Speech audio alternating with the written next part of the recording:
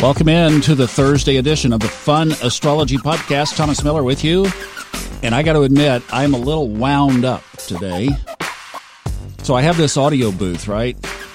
It's 6 by 5, so it's pretty good size for one person. I mean, I've got a standing desk in here.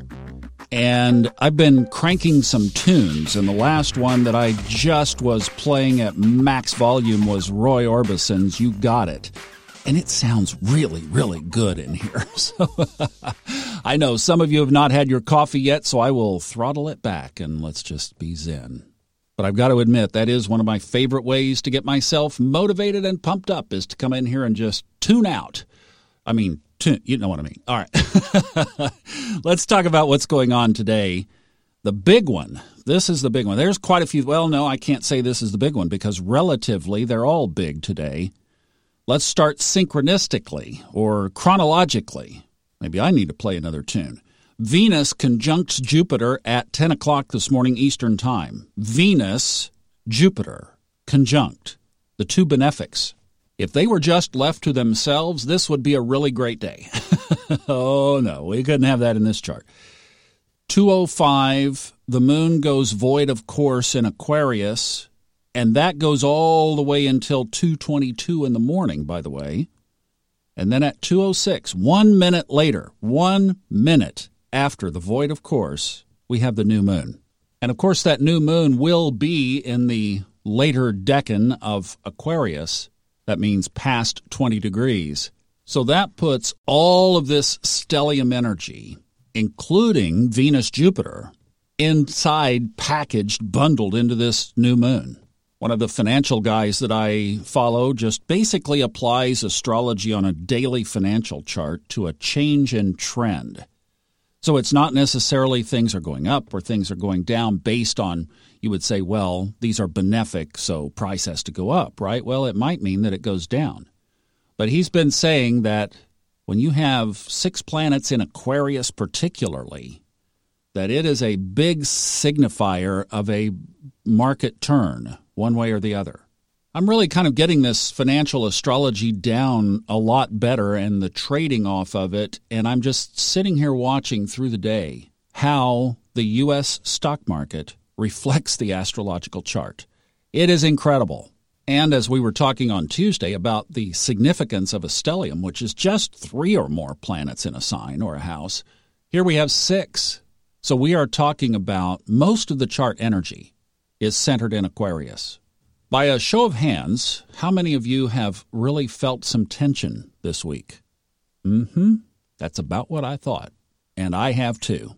Mine started really on Saturday, and I've been doing a lot of journaling and a lot of just withdrawing and going inside to work through this because it has been very intense, and it's been energies that have brought up things for me on my transformational soul journey that have been aha moments that have not come up yet. It really, truly is peeling an onion as we are on this journey through our lives. And this is where the astrology can help, but it's also just where being tuned into this whole process can help. Because when you're open to these revelations, the universe will give them to you at exactly the right time. Some stuff came up for me very deeply around rejecting other people. Like rejecting them just for who they are. And that pattern has surfaced in my life, and the universe showed me the mirror, and I had to look right in the face of it and be willing to do that kind of work. I have been on this mission to carry no karma. It's kind of my theme, like carry no karma, like get everything done that I possibly can in this life to just flatten it out, straighten it up, clean it up, change patterns, change beliefs. So here we have this superstellium that includes Saturn. Now, Pluto is still over there in Capricorn, but it's waving goodbye as everybody moves along, and it says, I'll be there, you clear the path, and I'll come behind and clean it up. But we have Saturn, and we have Venus and Jupiter. And in fact, this rejecting was around relationships for me. So there was something that showed up. So could you say that that was a benefic pattern? Absolutely. Look, it brought up some pain because as I faced it, I was like, oh, I don't want to be like that. That's not who I am, but I had to look in the mirror. And it was dark and it was shadowy. But The transformation is there. It also involved communication. Well, Mercury is at the party, and we have a new moon. There's an opportunity to create on the same time. I mean, it just sends chills down my spine when you put all this together.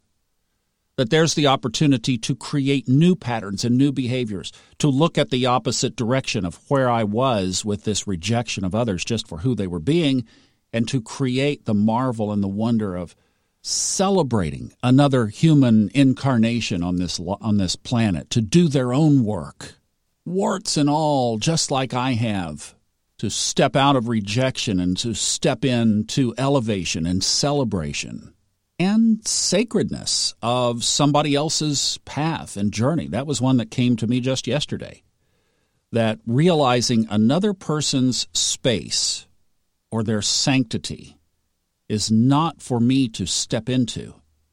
It's for me to respect as sacred. That is their journey. So anyway, those are some applications just from my own journal, opening my own book and sharing some things that are going on, because all of this is in a great big trine to the north node of the moon. So that's exactly why we're digging deep into the karma. It is also, we have another aspect, and that is Mars is sextile to Neptune. Now, we could do a whole podcast on that. I won't. Maybe we'll talk about it tomorrow. That actually goes, when is the exact on that? Is Saturday. Yes, Saturday is the exact on that at 9:13 p.m. But that's a very significant aspect, so maybe we'll touch on that tomorrow. But I just wanted to let you know this is a very magical, powerful day. So if you've been feeling this tension, acknowledge it, open up to it, be with it, don't resist it. Go into it and ask it what it's there for. It's trying to reveal something. Something is trying to come up for you to work on. So number one, are you brave enough? Are you bold enough? Are you ready to take it on? And I know right now we're all fragile. So it's like you have to be in that. You have to deal with that, cross that bridge, and then open up and just ask to be shown what it is. Where am I supposed to go with this? And then my old trick, look at the opposite direction, because somewhere in between is your answer.